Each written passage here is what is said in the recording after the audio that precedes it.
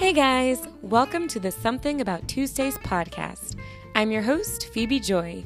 Join me every other Tuesday for a lighthearted podcast to keep you company while you do your thing.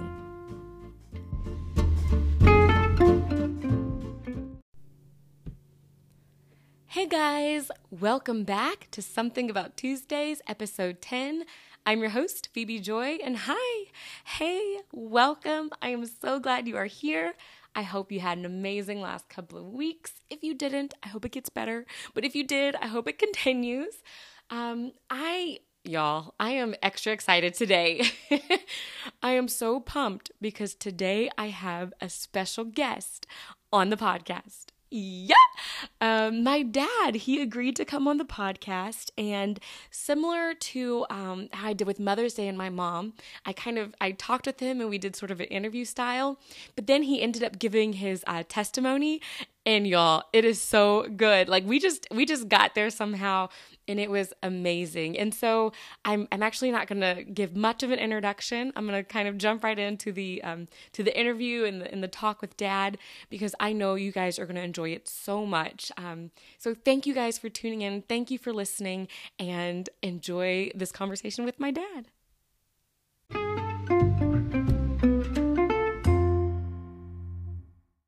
Hi, Dad. Hello.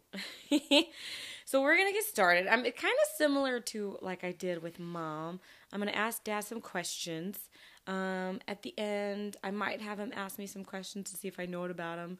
And then we also kind of have a special segment that we might tag in to this episode. We might stick it in a later on. We'll see. That has to do with our music segment. But to start with, so Dad, tell me about you growing up and your family and stuff like that. Well, if you want to be bored, I was the last one born out of four. I thought it was interesting that my brothers and sisters, that we were all born in a stair-step manner. My oldest brother, and then the year after him, my second oldest brother, the year after her, my sister, and the year after her, me. Of course, being the youngest, growing up, you get away with stuff being the youngest because, of course, your older brothers would, they would be the ones that would get in trouble, and of course I would learn from their whippings. I didn't grow up completely unscathed from being whipped, but because of them, I got out of some, so I guess I learned lessons. Yeah, kudos to older siblings. You and me were the youngest. Oh, my. We're the spoiled ones. What was your favorite part of your childhood? Well, of course, Christmas. It was this song that came out by Stevie Wonder, it was called I Wish, and some of the lyrics was, it says, looking back on when I was a little nappy-headed boy, and it says, in my only worry was for Christmas, what would be my toy? Oh, I wish those days could come back again. So, but anyhow, that's how the song went. So I guess Christmas would be. Why Christmas? Oh gosh, you get goodies, and you get things that you haven't had that you've always wished for the whole year, and it just seems like miracle. You was able to get something you always wanted, a bike, or I remember a Captain Action. Way back long ago. I mean, of course, they don't make Captain Actions anymore. Yeah, it sounds like an old toy. Yes, it was. In fact, it's older than G.I. Joe, actually. Wow. And I think also got a G.I. Joe, too. Aw, G.I. Joe's in Captain Actions. That's funny. What's Captain Action?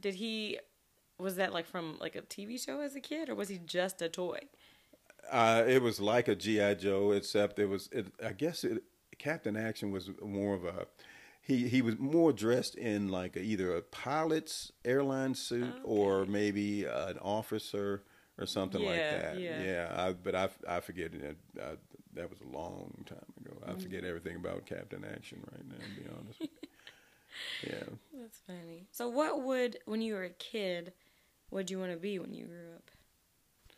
Well, I remember at the age of 10, I was home sick. I missed a lot of school days. Didn't mind that. Almost wanted to be sick for that. But anyhow, I missed a lot of school days. So at 10 years old, everybody else was gone to school. My parents was gone to work. I was the only one home. And all of a sudden, this knock came on the door. And, and being, kind of being 10 years old, you want to be careful. So I went to the door, and then the knock came again. I said, "Who is it?" "The mailman."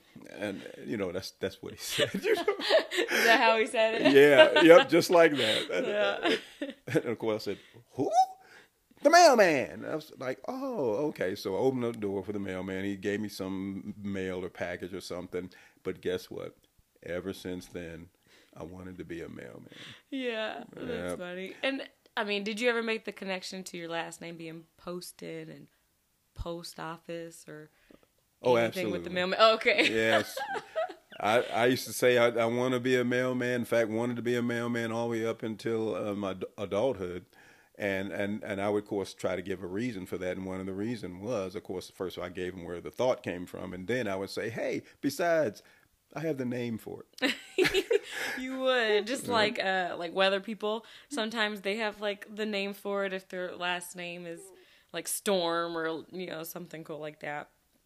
That's funny. Oh, the mailman. And again, going back to the age of 10, my schoolmates called me Postman.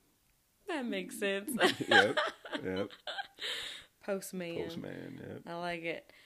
So did you have any childhood pets? Any animals? Well, the family we had two that I can vividly remember, and both were dogs.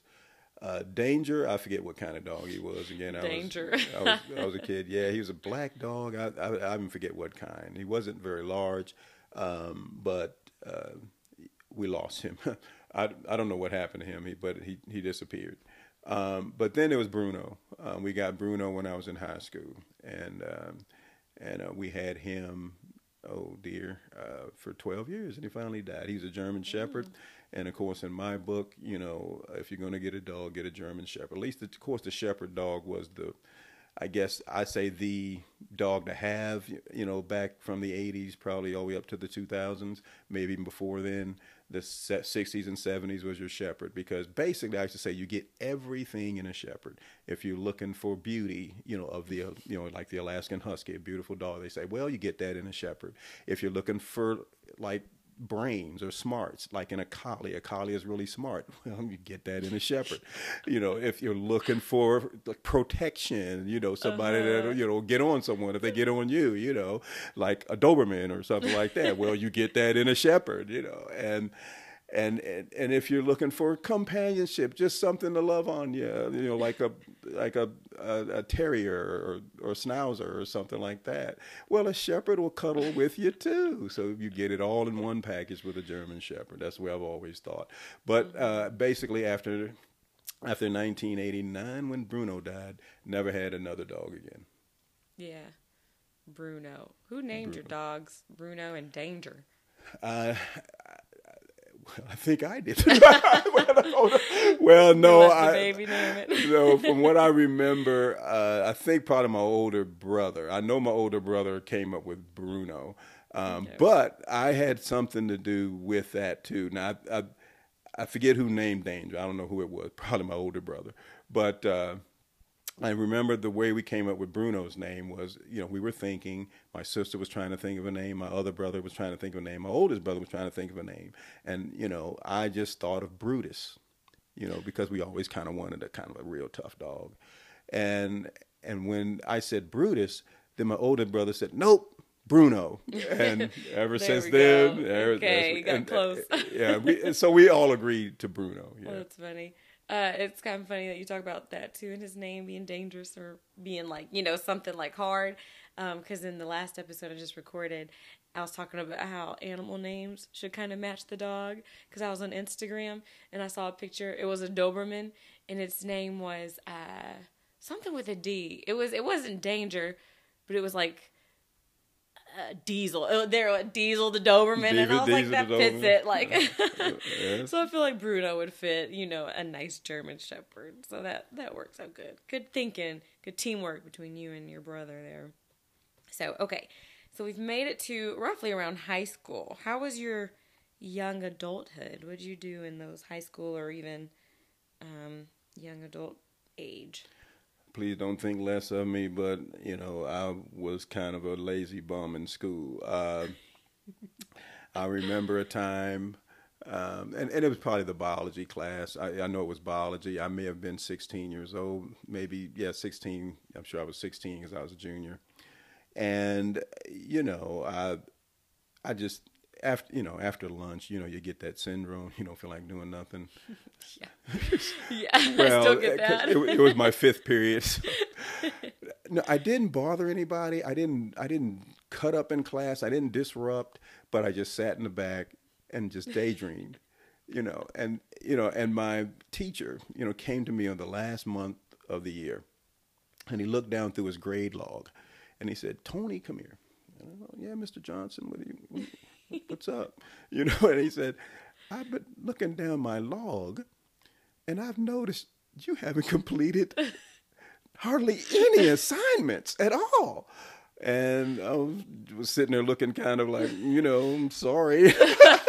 Can't deny it. Can't deny it. I couldn't say I did, that's for sure. But this is what he told me. He said, "But since I know you can do this work," he said, "if you will just do the last assignment, I will pass you with a D." Well, guess what? Can you guess? It's either good or bad. Did I do the assignment? That's the question. Did you do the assignment? No. And I failed. He failed me. Well, at least he extended the olive branch. And I mean, yeah, some students don't always take it. See, as from the teacher perspective, we do try. Right. But then, there are some college professors that messed up my straight A. So something transitioned and shifted in it. From high school where you didn't feel like doing anything, college you were trying to get straight A's. Well, yeah, I probably didn't put everything I could into it, and that's probably the reason why I didn't get straight A's that semester, because I think I did miss one extra credit. But anyhow, and of course this definitely could be debated. I had an A in every class, but this one class where I got a B in it, and the reason I got a B was because, now if you can figure this out, at the point system, it made it come out as a B instead of A. In other words, a B plus instead of an A minus or something like that. These were my grades out of 5 assignments. I had 2 A's, an A minus, and a B, and a C. Now, I could have calculated that to be an A, because the 2 A's would cancel out the B and the C, and it would be like a B plus. So an A minus should have raised that to an A, and I would have got straight A's. See, I kind of calculated almost like your teacher, because in my brain, so you said 2 A's. 2 A's. An A minus. A B and a C. Right. Okay, the A minus, that C makes that A minus a straight B. So you got 2 A's, 2 B's. And so that C, since I took some points to make that A B, like it brought it down a little bit, but that brings up the C a little bit, but it only brings it up to a B. So technically you've got 2 A's and 3 B's. So that would mean that your grade would have to be a B. Well, the way she calculated it, I had an 89, the point system she went by. Was a 90 an A? A 90 would have been an A. Ooh, man. So That's rough when they hurt you right there on the line. yeah. I've had that happen. That does hurt. So so out of the 4 classes, I had 3 A's and 1 B. Yeah, that'd hurt me a little bit. Well, it is what it is. But I guess, some professors extend the grace, others like, yeah, sorry. That's true. And this one professor got mad at me. I shouldn't say this, but maybe it'd be revealing too much. But because I was again, long story, but I was taking classes and driving a long way to school, like basically an hour and 20 minutes to school just one way. And according to that in my work schedule, and I was trying to attend school full time, and I was working 12 hours a day as well. So I had to take classes that would fit back to back. And so I was setting up all my coursework from 8 in the morning all the way till 12:45 in the afternoon, so I can drive an hour and 20 minutes back home so I can go to work at 3. And then work, of course, to 3 in the morning. But in order to get my schedule like that, I had to take an elective. This wasn't something that fit into my degree program, but it was an elective that would fit towards a degree. But this one teacher, I guess must have had a student they were working with, or maybe a friend or something that they were working with, and they wanted them to take the class, and I signed up for the last seat.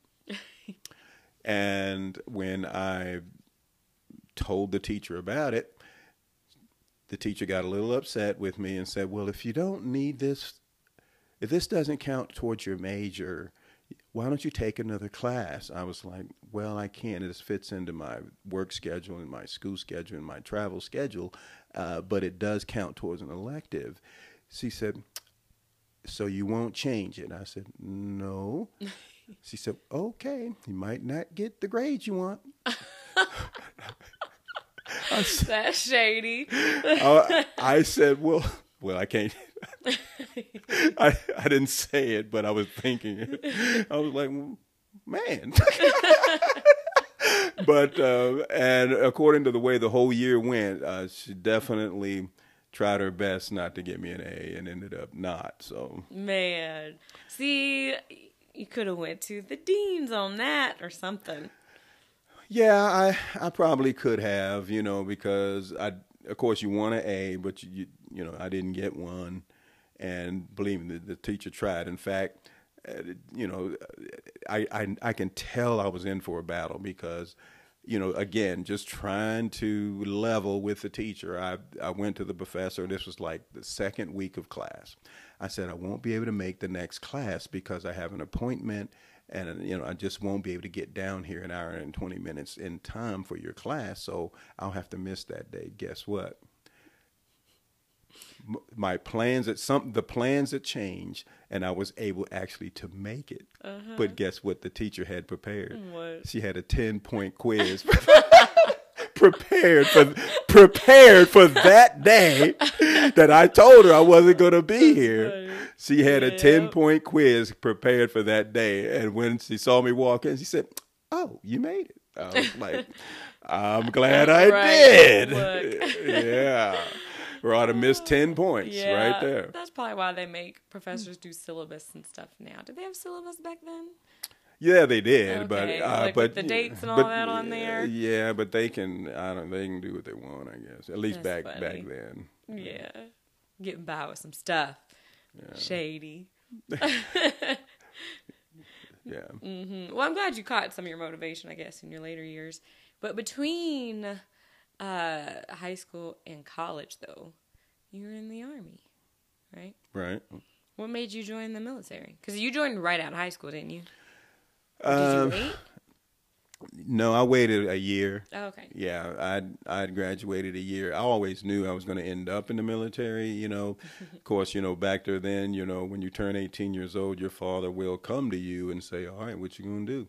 So, and of course, you either got to go in the military or go to college or do something, or be working towards something. So I said, well, I'm going to go in the Air Force because, see, my dad also, he was retired Air Force. And so I had my sights on going in the Air Force, and but I said I'm going to wait a year though. So I mean, come on, school wore me out. I said I'm taking a year off. But you didn't do anything. Well, that was that one class. Not all of my classes, but just that one. Well, most of my class were probably like that, but I said no. I'm chilling out for this first year, and then I'll go in the military. And so yeah, I chilled out. That year I graduated, and I went in the military. Like about the next year, it was like about 10 months later, pretty much. Mm-hmm. Yeah. Okay, cool. What was the best part about being in the military? And what was maybe the most challenging part?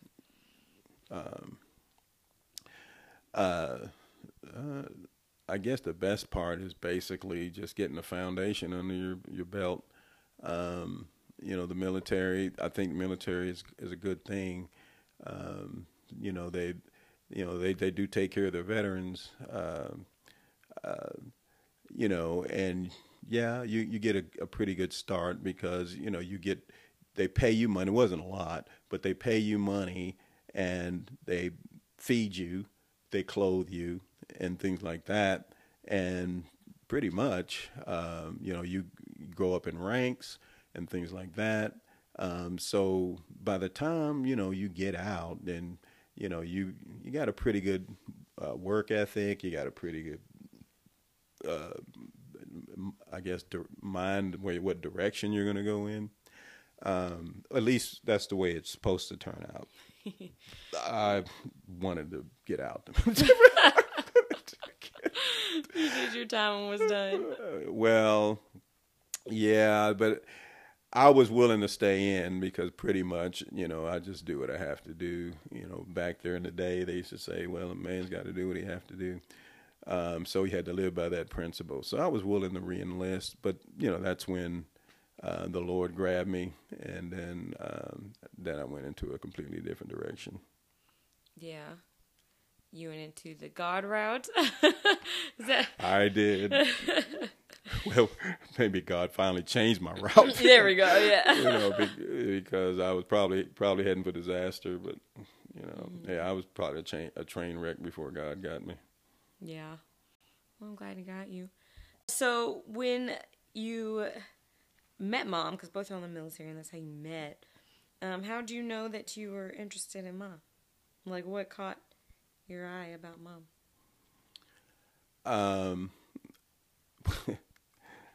Well, I always thought, she was beautiful.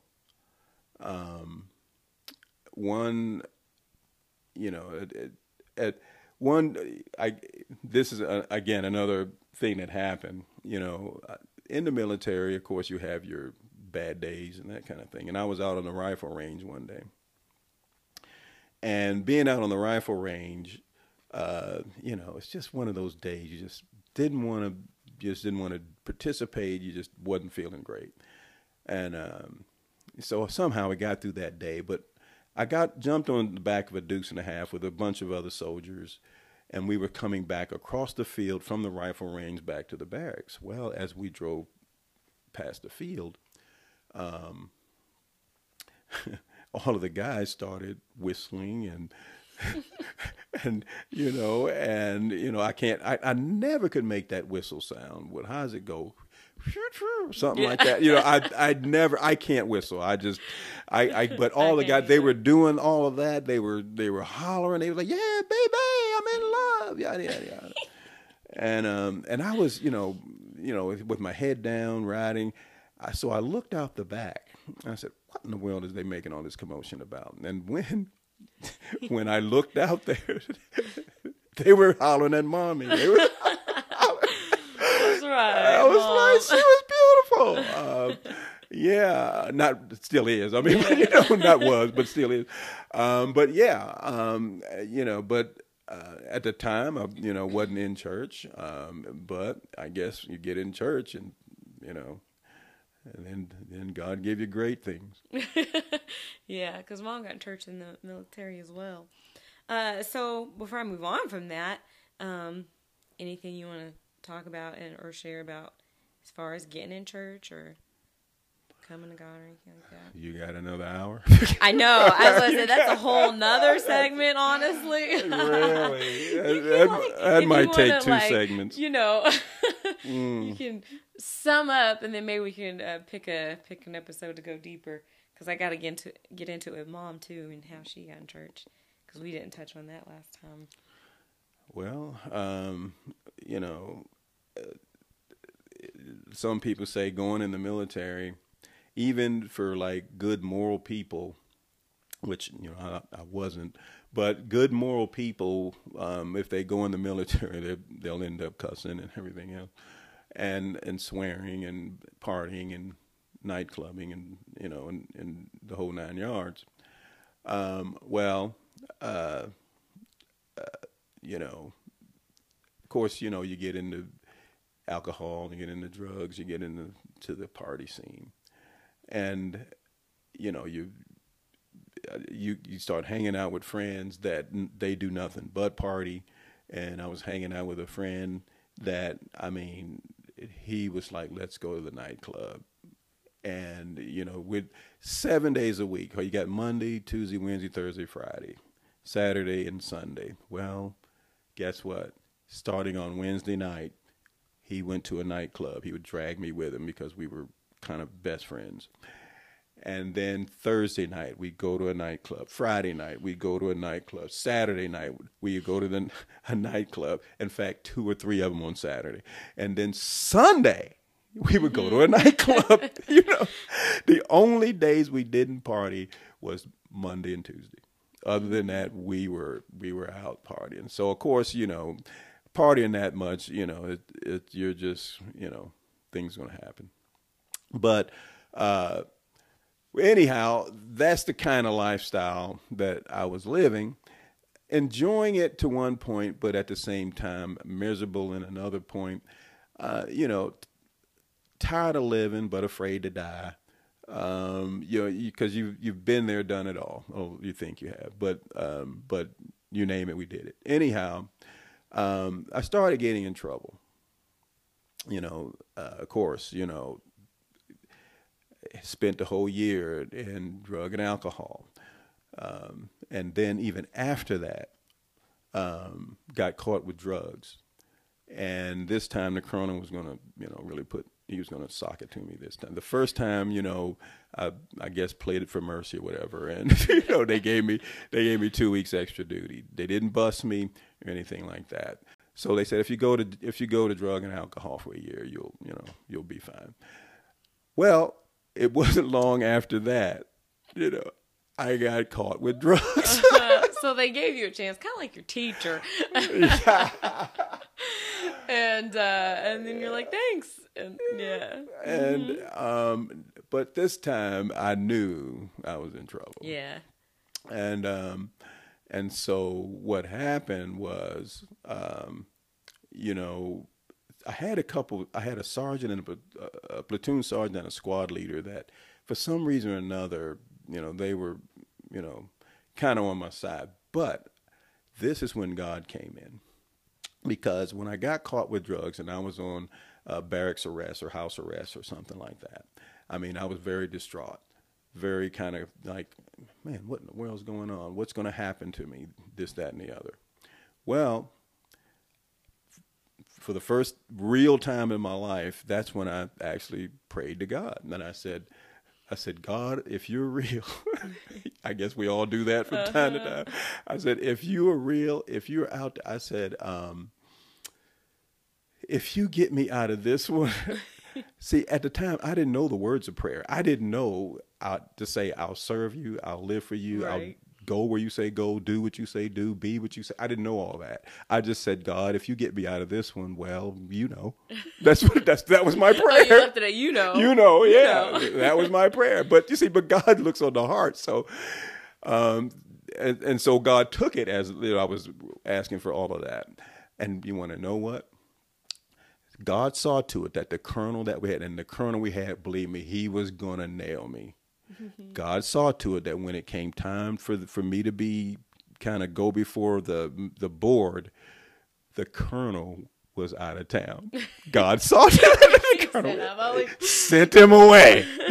I mean, I looking back on it now, I know what happened. At the time I was like, well, luck, But, and then the other two, my squad leader and my platoon sergeant, they said, we don't know for sure, but are you really guilty? Are you really guilty?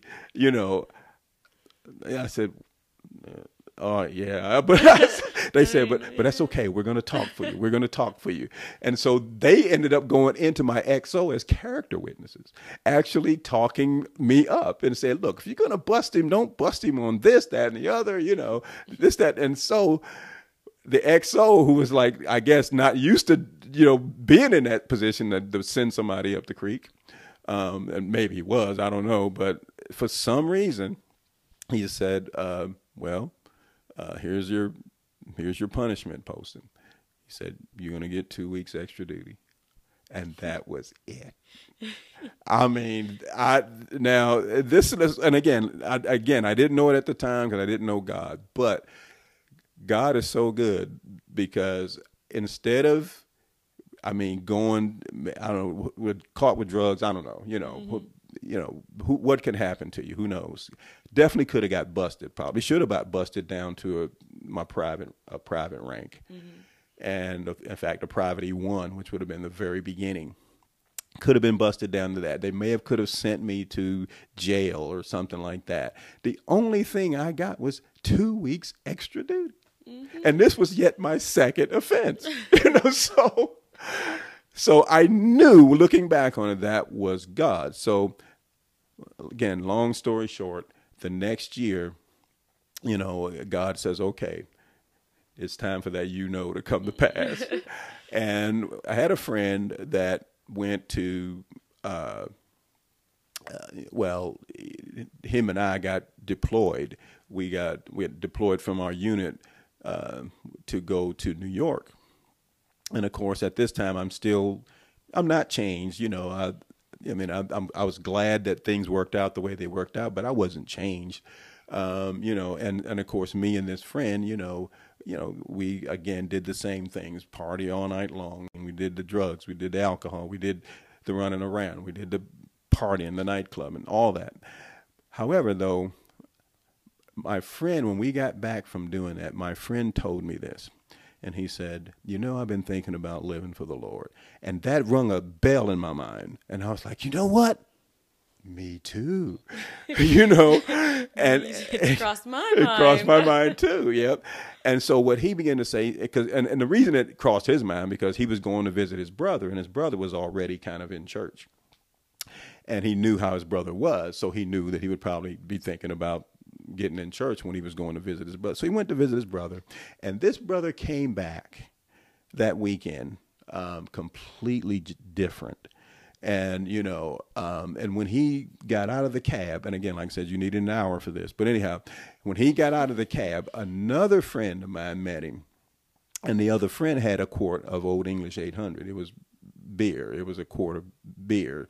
Old English 800 was not just a malt liquor. It was the strongest malt liquor they had. Well, he popped the top and he said, hey, Smitty, he said, and Smitty had got out of the car, and the other friend, he said, hey, Smitty, you want a swig or something like that of his beer? Smitty threw his hands in the air and said, I don't mess around anymore. I'm serving the Lord. I'm following the Lord. This impressed this other brother so much that he took that whole quart and turned it topsy-turvy, upside down, and let every drop of that quart fall to the ground. He said, I'm going to live for Jesus too. And they then told me, I was in my room. They told me about that. But, so here's my turn. I had a 6-pack of Slits Malt Liquor Bull. And so I took it to Smitty's room. And I said, hey, Smitty, this time is on me. This time, pulled one off of that little plastic thing, that, you pull one off.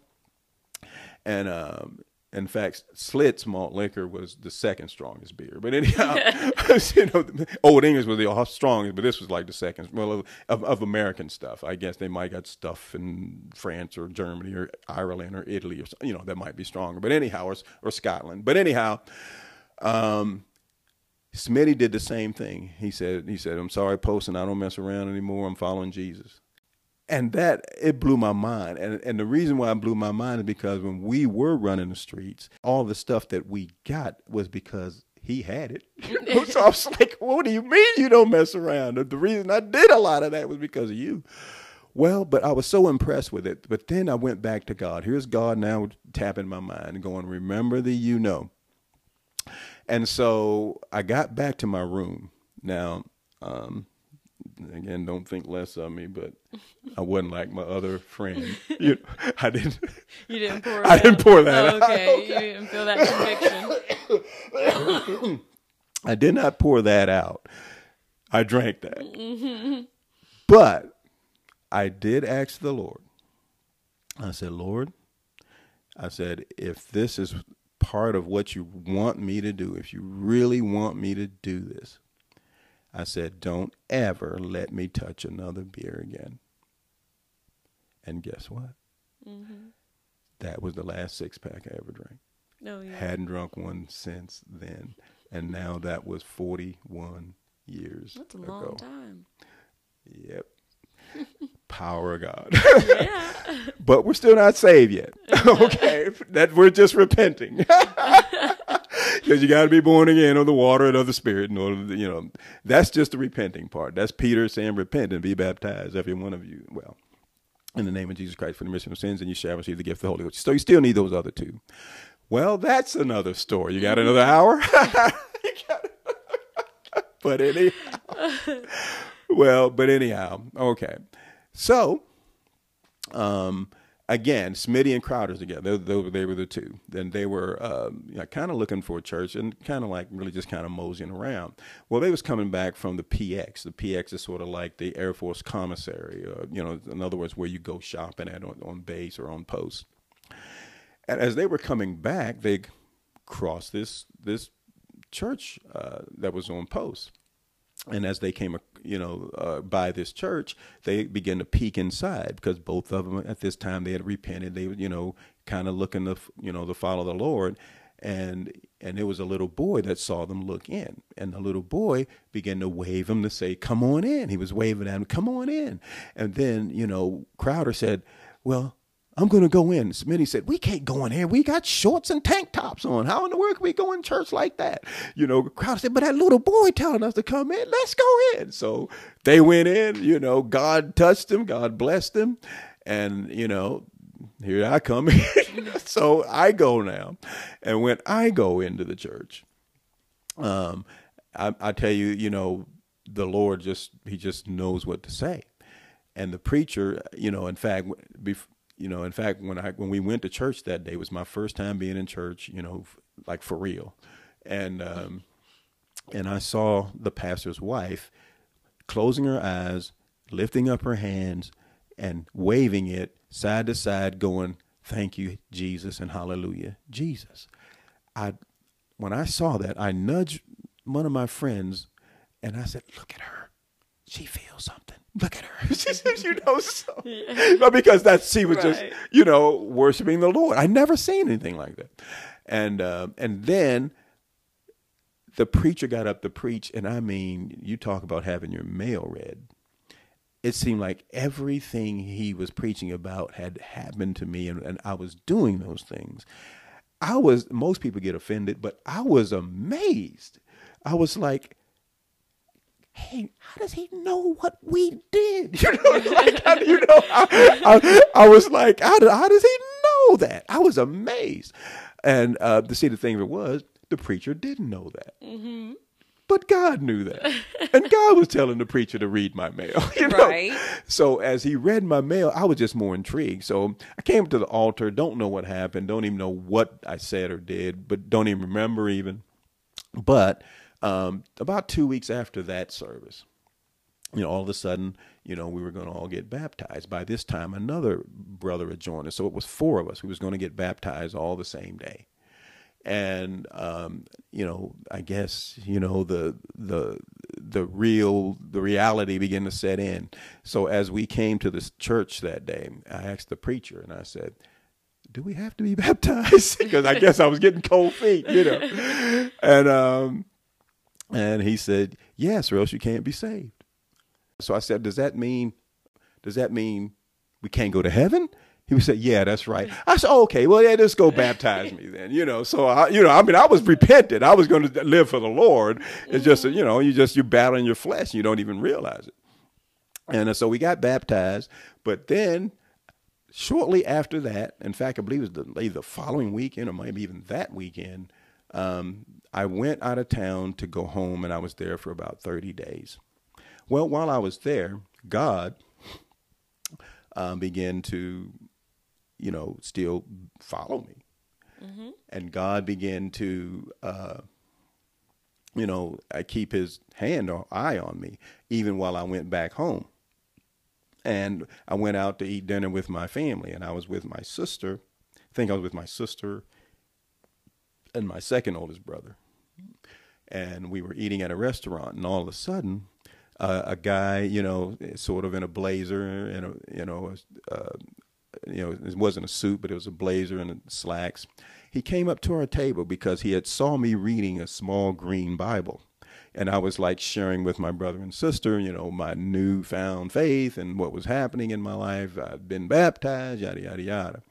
And he came up to our table and he said, what church you go to, brother? And I was like, well, I don't go to church here because this was in Maryland. He said, oh, well, and he asked me that question, like, Paul came across the coast of Ephesus. He said, have you received the Holy Ghost? And I was like, I don't know. I said, I don't know what that is, He said, have you spoken tongues? I was like, no, I haven't. He said, I said, but I'd like to, and he said, I can see it right now. You're going to be speaking in tongues. You're going to have the Holy Ghost. That's what he told us. That's what he told us. I know God sent him to our table. I by this time, I of course have to look back to realize that at the time you're going through it, you're like, it's weird, but now you can see the hand of God and all that. And I still didn't quite understand it all because, my brother and sister knew nothing about that. We didn't grow up in church or even going to church. But anyhow, I finally got back after 30 days. But guess what? Smitty and Crowder met me out of the cab. That seemed to be a pattern, getting out of the cab, being met by your friends. And the first thing they said was, posting. Yeah, we got it. You got what? We got the Holy Ghost. I said, you did? Said, yeah, we spoke in tongues and everything. I said, well, I want to, So they said, well, come on with us. Let's go up to the room. I mean, I just got out of the cab, they grabbed me, they grabbed my bags. We ran up into the bedroom, to the dorm room or the barracks. And then we just started praying for 2 hours, tearing for the Holy Ghost.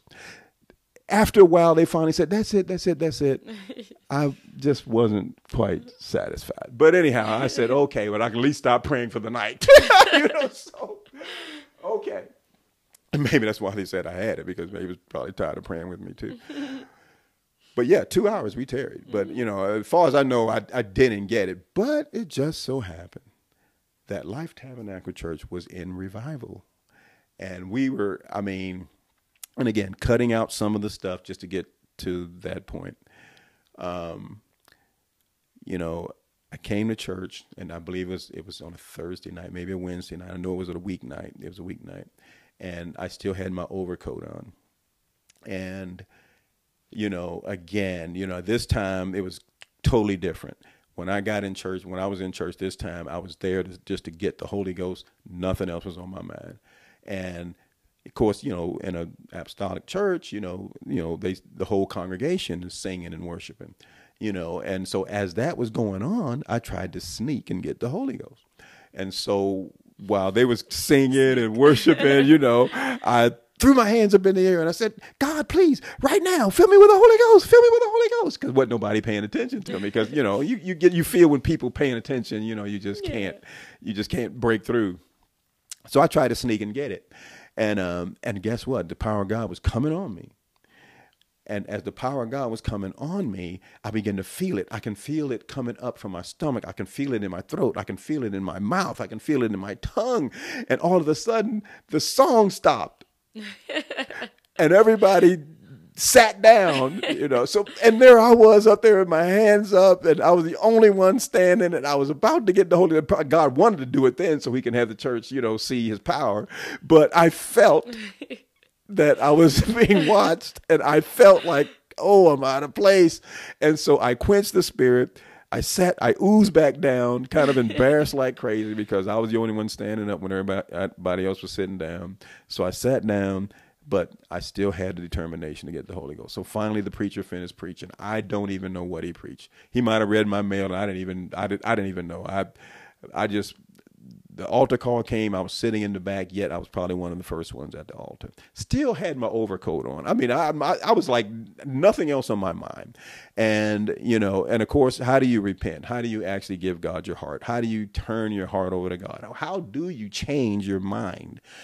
I didn't know the words. Again, all I was able to say, I just came up to the altar and said, God, I repent. I repent. God, I repent. I repent. And it wasn't no more than a few minutes. I was on the flat of my back, speaking in tongues. And all of a sudden, everybody was going, yay, yay, yay. And so I got the Holy Ghost, and we had this thing going on at our church. People would get the Holy Ghost. They receive the Holy Ghost and speak in tongues. Now, that's when you got it. But it was when the pastor's wife would come to you after that and say, brother, how do you feel? If she came to you and asked you that, you knew you got the Holy Ghost, right? So I even after all of that, finally the pastor's wife came by, said, how do you feel, brother? I was like, I got it! So I had the Holy Ghost. So, and that's pretty much, and again, that was October the 18th, 1982. So, you've been trying to run on ever since. Yeah. What, 40 something years that you said? Yeah. What is that? 41 years now. Yeah. Yeah. Well, roughly. When October get here. Yeah. It'll be 41 years. Yeah. I was baptized in Jesus' name September the 9th, 1982. Received the Holy Ghost October the 18th, 1982. Okay, not much longer. Yeah. A month. Oh, Dad. Well, I'm glad you did. I'm glad you got in church. Oh, yeah. Like Pastor says, if you knew where God brought me from to where we are today, you wouldn't sit by us at church. I know, right? If you knew some of the stories you'd move pews. All right, so I'm going to ask you this quickly because we are at 50 minutes, and I will probably break this up into 2 parts. We'll take a break and then come back. But before we take the break, let me wrap up the interview part, and then we'll go into the music part, where we're going to talk about there, and then maybe the game part. We'll see where we are. You guys see where I get it from, right? No, that was great. That was fun to listen to. So I asked Mom this, so I'm going to ask you this. Describe yourself in 3 words. I know you have to think about it. Yeah. Let me see. That's hard in 1 word. Let me see. That's hard in 1 okay. Well, I'd say laid back. Okay. Does that count as 1 word or 2? That will count as 1. 1. What kind of? I try to be friendly. Friendly? Yeah, I think you're friendly. And I would say loving. I don't know. I try to loving that. I mean, you could be laid back, loving, and friendly. I try to be, but that's what you shoot for. Yeah. I think you're those things. All right. Well, see, now if I had to pick 3 words to describe you, I would say that you are... I like friendly, but I want to use a different word than friendly. You're friendly, but you're also, like, what is it where, like, you're good at putting people at ease? What would that, like, I did that with Mom. Like, I can describe the word I'm looking for, but I don't know the word I'm looking for. Where, you know, you can make people feel comfortable around you. I mean, I guess that's part of being laid back and friendly. But the specificity of it, like, yeah, you got me. I can't. Of course, I'm not a linguist. I have no idea where, you know. I know exactly what you're saying, and I think there is a term for it. There probably is. But you know, I guess they can't label me as astute. That would have been a false label. Let's see. So then, whatever that word is, that you're good at making people feel at ease and comfortable. You're that. You're smart. I would describe you as smart. Well, thank you. Yeah. Because you know a lot, and you remember a lot, and you think a lot. And yeah, so you're very smart. And let's see. So what did I say? Good at making people feel at ease. You're smart. You're fatherly. You're like a good dad. That's what I mean by fatherly. You know, all the things like good protective instincts, but good loving instincts. Yeah, good supportive instincts. It's all instinctual, I think. Part of being a dad. Yeah. So your 3 words are that word that makes people whatever that word is. Makes people feel comfortable. Whatever that word is. Smart and fatherly. Yeah. Okay. Yeah. I'll take that. Thanks so much. However that's described. Yeah, but now you have to come up with 3 words to describe me, Dad. Oh. Daughterly. Dad. Smart. and that word. Whatever that word is. Dad. Well, yeah. Daughterly. What even is daughterly? I could at least describe fatherly, but what even is daughterly? It's me. How you got me? What do you think daughterly would mean? I don't know. Daughterly. Well, I guess daughterly is like, you know, since fatherly could be described as protective, provide for. Daughterly is receptive and, you know, makes you, you know, feel like a father and that kind of thing. I guess whatever else could go under that, but I guess that would be daughterly. Of course, there's no such word in the book, in the Webster or anything, but is there a word named daughterly? I don't think so. No. I mean, you could add "ly" to a lot of words and try to make it an adjective, but I don't think. Okay. Yeah. Fine, Dad. I'll take daughterly. Okay, at least 2 out of 3. Okay, 2 out of the 3. I guess if we can put a definition of daughterly, then we can put that in the dictionary. I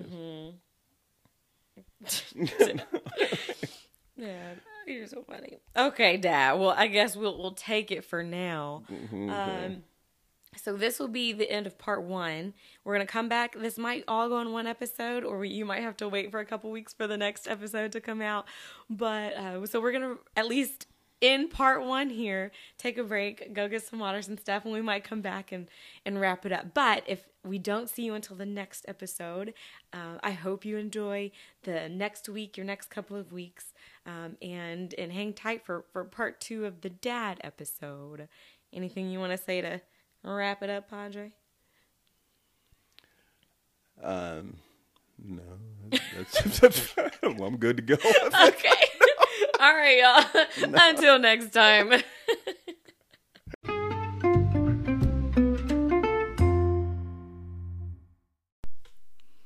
Hey guys, thank you so much for tuning in to this episode with my dad.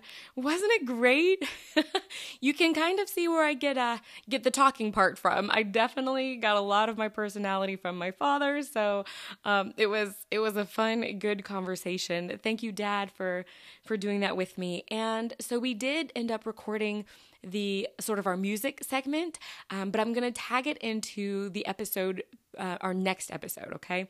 So stay tuned. We are not finished with my dad. We did want to get into our music segment, and so if you or if anyone you know are interested in 90s, we'll say like 90s, early 2000s, maybe some 2010s Christian music era, and in ranking some popular artists back then, you are definitely going to want to listen to our next episode.